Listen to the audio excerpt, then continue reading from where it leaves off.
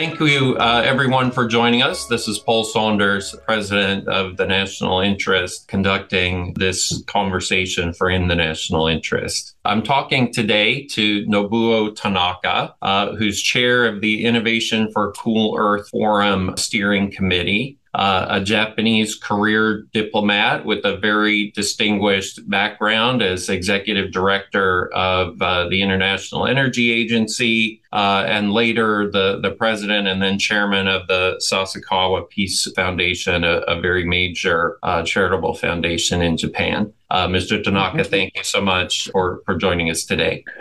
Yeah, you're most welcome. Thank you for inviting me. Thank you. Thank you.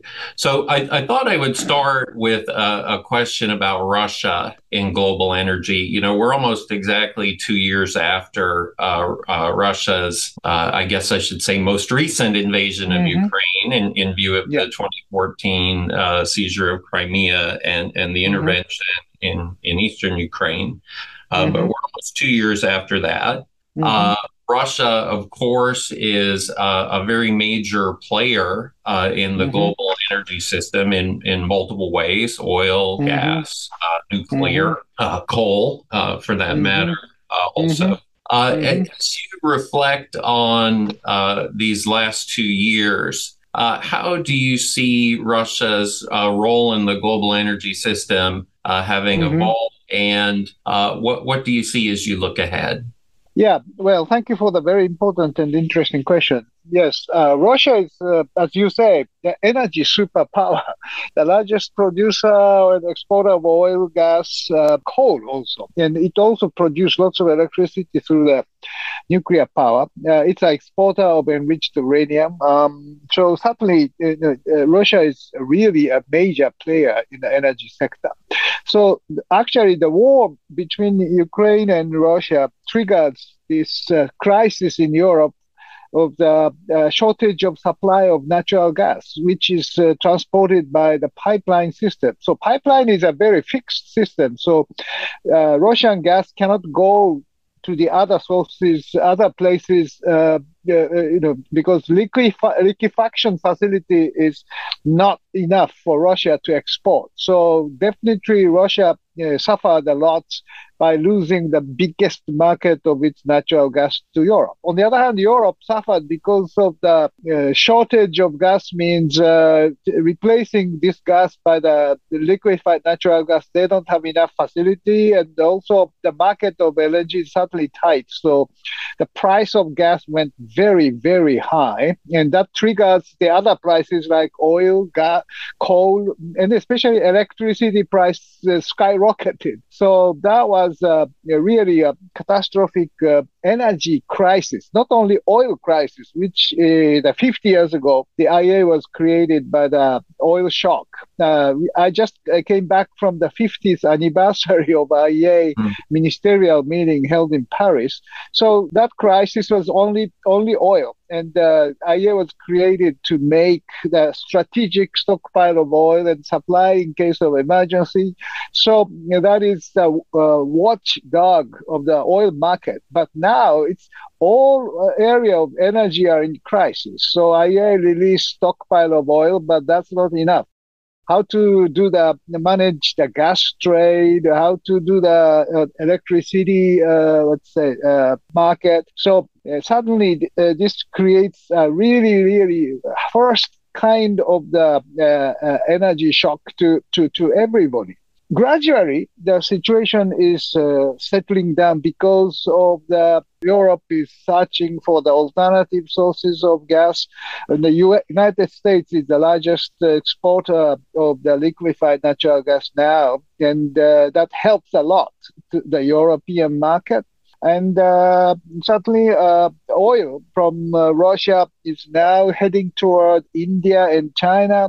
So that gives a very interesting balance recovering in the oil market. So the things is getting settled. The price of oil, price of electricity, gas has been a bit stabilizing. But the issue is not stop there because climate change mitigation. So we have to moving away from fossil fuel for the sake of decarbonization. So this challenge is coming at the same time of this energy crisis, and Europe is responding in a way by increasing more renewable energy, which are indigenous in Europe. So that will enhance energy security and sustainability at the same time. So Europe is really accelerating the transformation to the renewable energy sources, and that is the one another big shock of decarbonization to many countries. Europe is trying to use the tariff and carbon border adjustment measures that it forces other exporting countries to Europe should accommodate the similar rules of Europe in terms of that decarbonization. So now the issue is with this energy crisis together with climate crisis, how can we, overcome these difficulties and achieve energy security as well as sustainability? So Russia, unfortunately, definitely the loser in these two games, because Russia is losing the investment from the Western world for technology. Technologies are not coming in. They are definitely losing some of the revenues from oil or gas, and certainly they are, they are now observing the brain drain from the country. So definitely Russia is least prepared for this climate change mitigation as well as energy security. So on the other hand, U.S. is definitely winner because of the energy independence. The United States has in the fossil fuel, U.S. is net exporter of oil and net exporter of gas, and with huge incentives of Inflation Reduction Act, renewable energy development is moving very, very fast. Carbon sequestration, carbon capture and storage, triggered by the tax credit of the Inflation Reduction Act. There are lots of investment from other countries happening to this sector also. So U.S. is definitely the big winner. Europe is trying to be a winner by transformation to more renewables. So how Japan can cope with this kind of situation? We are the importer of everything, and trying our best of increasing renewables and try to restart nuclear power. So this is again very tricky political issue after Fukushima. So Japan can be a winner as well as Europe or United States if we succeed in restarting nuclear power and also developing the supply chain of the clean hydrogen. Hydrogen is a clean fuel. So by generating it by the renewable with electrolyzer, as well as CCS with natural gas, this green hydrogen or blue hydrogen. If hydrogen can be built as a clean fuel, alternative fuel, then the fossil fuel, maybe Japan can belong to the winner side. But who knows? This is a really challenge for all the countries anywhere in the world. So you touched on nuclear energy in a couple of points in your response there. Of course, at the recent United Nations Climate Summit late last year in Dubai, the United States and about 24 other countries pledged to try to increase their nuclear energy capacity by a factor of 3 between now and 2050. Correct. That it's obviously something that is politically controversial in some places, certainly in Japan, also in Germany and a number of other nations. Conversely, of course, from the perspective of some others, it's a secure source of low carbon or zero carbon, depending on how you do your accounting, energy. How do you see the role of nuclear moving forward? Do you think this tripling is realistic? What do you think we may see? Thank you, Paul. This is a very important question. Tripling is promoted at the COP 28 at Abu Dhabi. And I think it is very ambitious target, in fact. And Japan is one of them, one of the 20 some countries who agreed to this tripling by 2050. IEA's net zero scenario forecast that only double of the nuclear power by 2050. So this proposal of tripling is much more ambitious than the IEA's ambitious net zero scenario. So how can we achieve this? This is a really interesting. The NEA, Nuclear Energy Agency of the OECD, forecast this tripling by three things. One is that extension of the life of existing nuclear power from 40 to 60 or 60 to even 80. And then all of the reactors under construction should be completed within its schedule. This is another assumption. And the third one is development and deployment of the small modular reactors, which are now developed in many countries, especially US, the TerraPower or other new scale. There are many ventures are developing the small modular reactors. So if small modular reactors are coming as expected, maybe this tripling is not impossible. But to make it happen, certainly we need the very strong support of the public or socio-public, not geopolitical, but socio-political support is necessary. I discussed at ICEF, Innovation Coolers Forum, about what is the sustainability condition for the nuclear power. And we agree that one is the safety or minimizing the risk of accident. So, but small modular reactor is one of the answer to this question. And the second condition for the sustainability is how can we settle the issue of high level radioactive waste. US is trying to make a disposal site, Yucca Mountain, but it's not working so well. So it's up in the air. Finland has a place on Karo as a disposal site. France is developing somewhere. Japan cannot identify the disposal site yet. So we have the problem of where to dispose.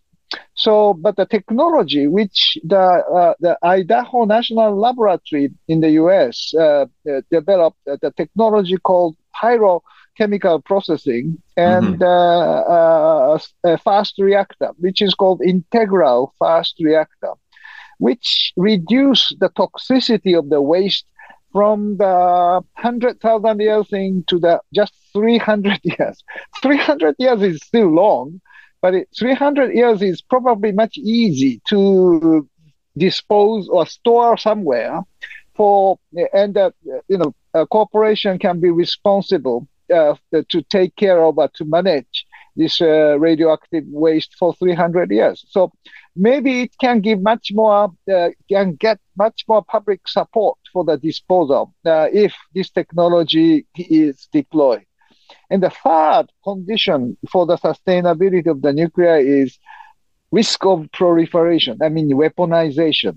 So Ukraine situation clearly tells us that if Ukraine kept some of the nuclear arsenals, which they returned to Russia, Russia may not have attacked Ukraine. So this gives a very strong current threat of Russia, gives lots of incentives for non-weapon states to have one. North Korea is already have a weapon. Iran wants to have a weapon. If Iran has a weapon, then Saudi Arabia, Turkey, Egypt.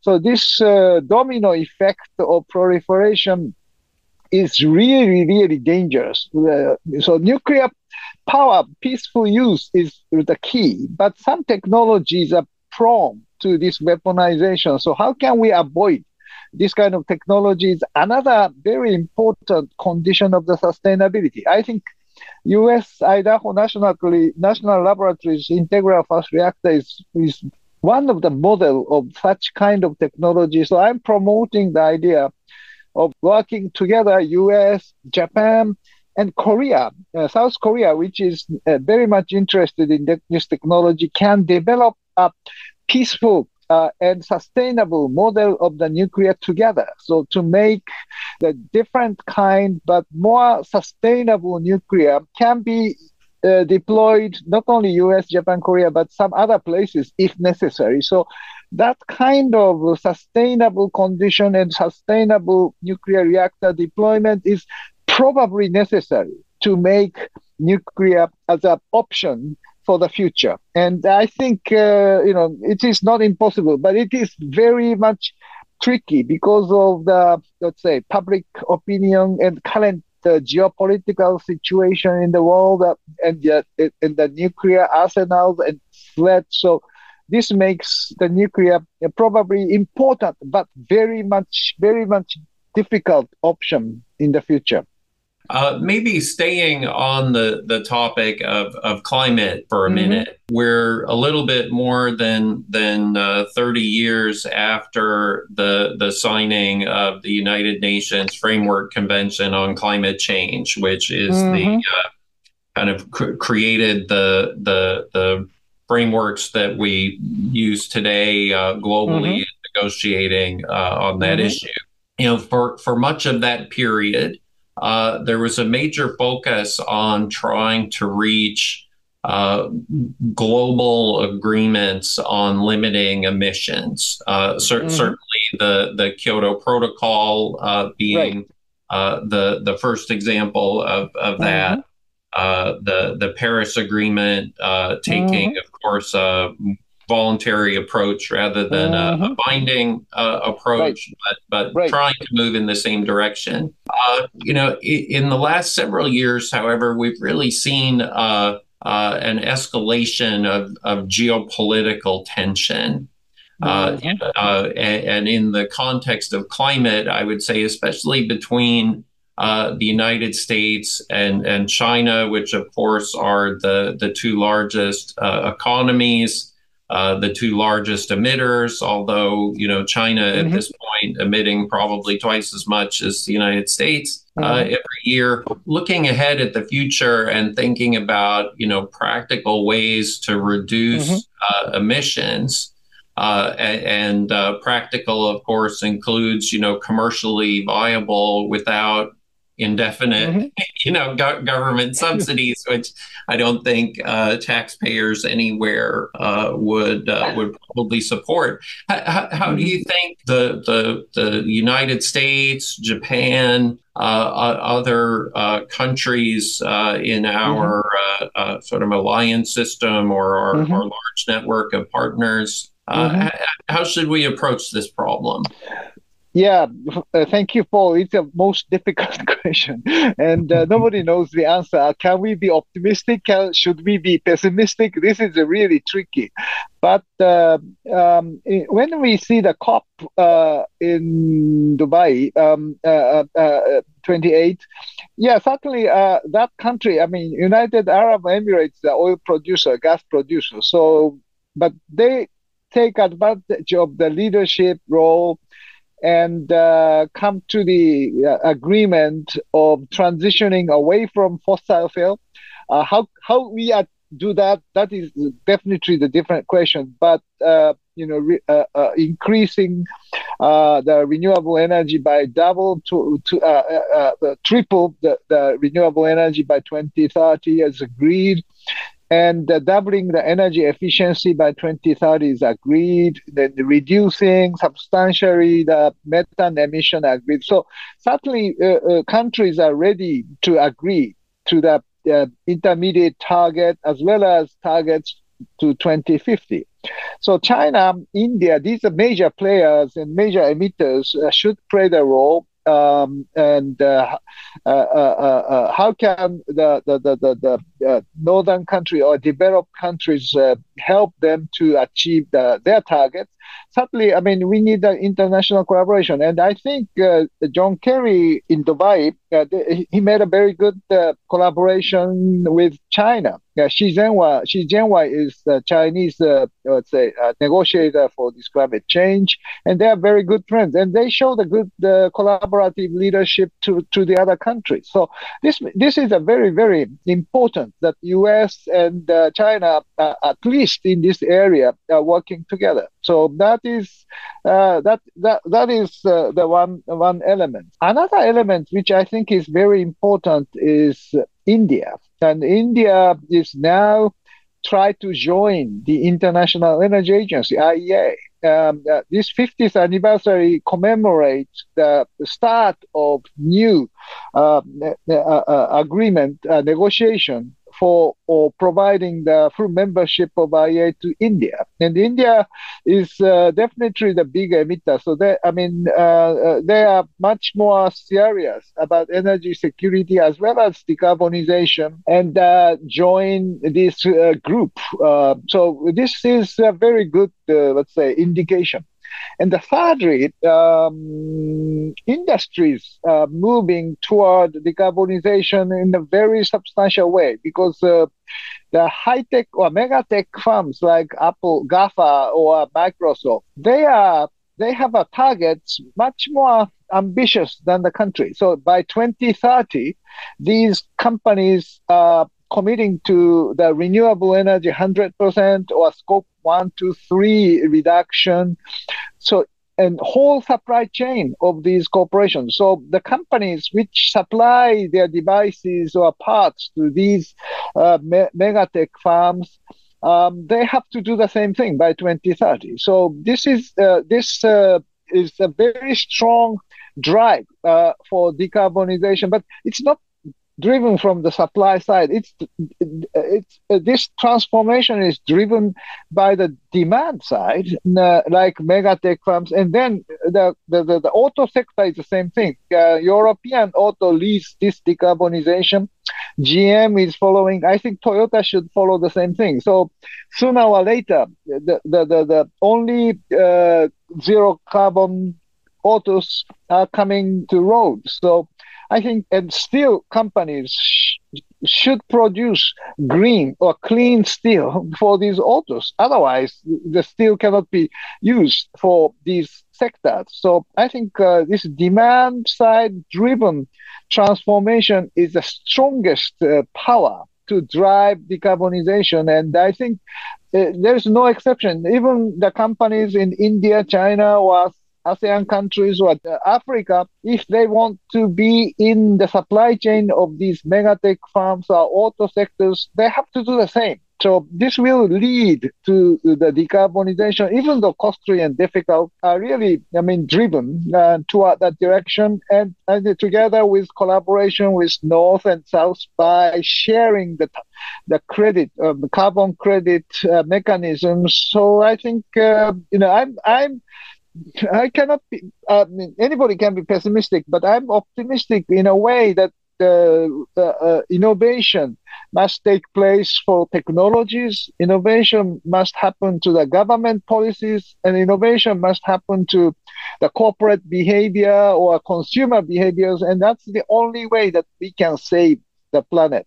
That's a very good place to stop for today. I think I imagine many of us would agree that innovation is really critical. And I think if we look back at the history of human civilization, there's been just this constant drive to develop new things and particularly to have more energy at our disposal to help ourselves to become more prosperous. So right. I think, yeah, let's try to be as optimistic as possible. By the way, one small word of addition is the fusion. Nuclear fusion is now coming very seriously from the United States. John Kerry raised the issue of fusion. Microsoft is committing to buy some of the fusion, generated electricity. So maybe fusion come much earlier than what we are thinking now. So if that's the case, I can be more optimistic for the future of the Right, energy sector. right. We can all hope. We can all hope.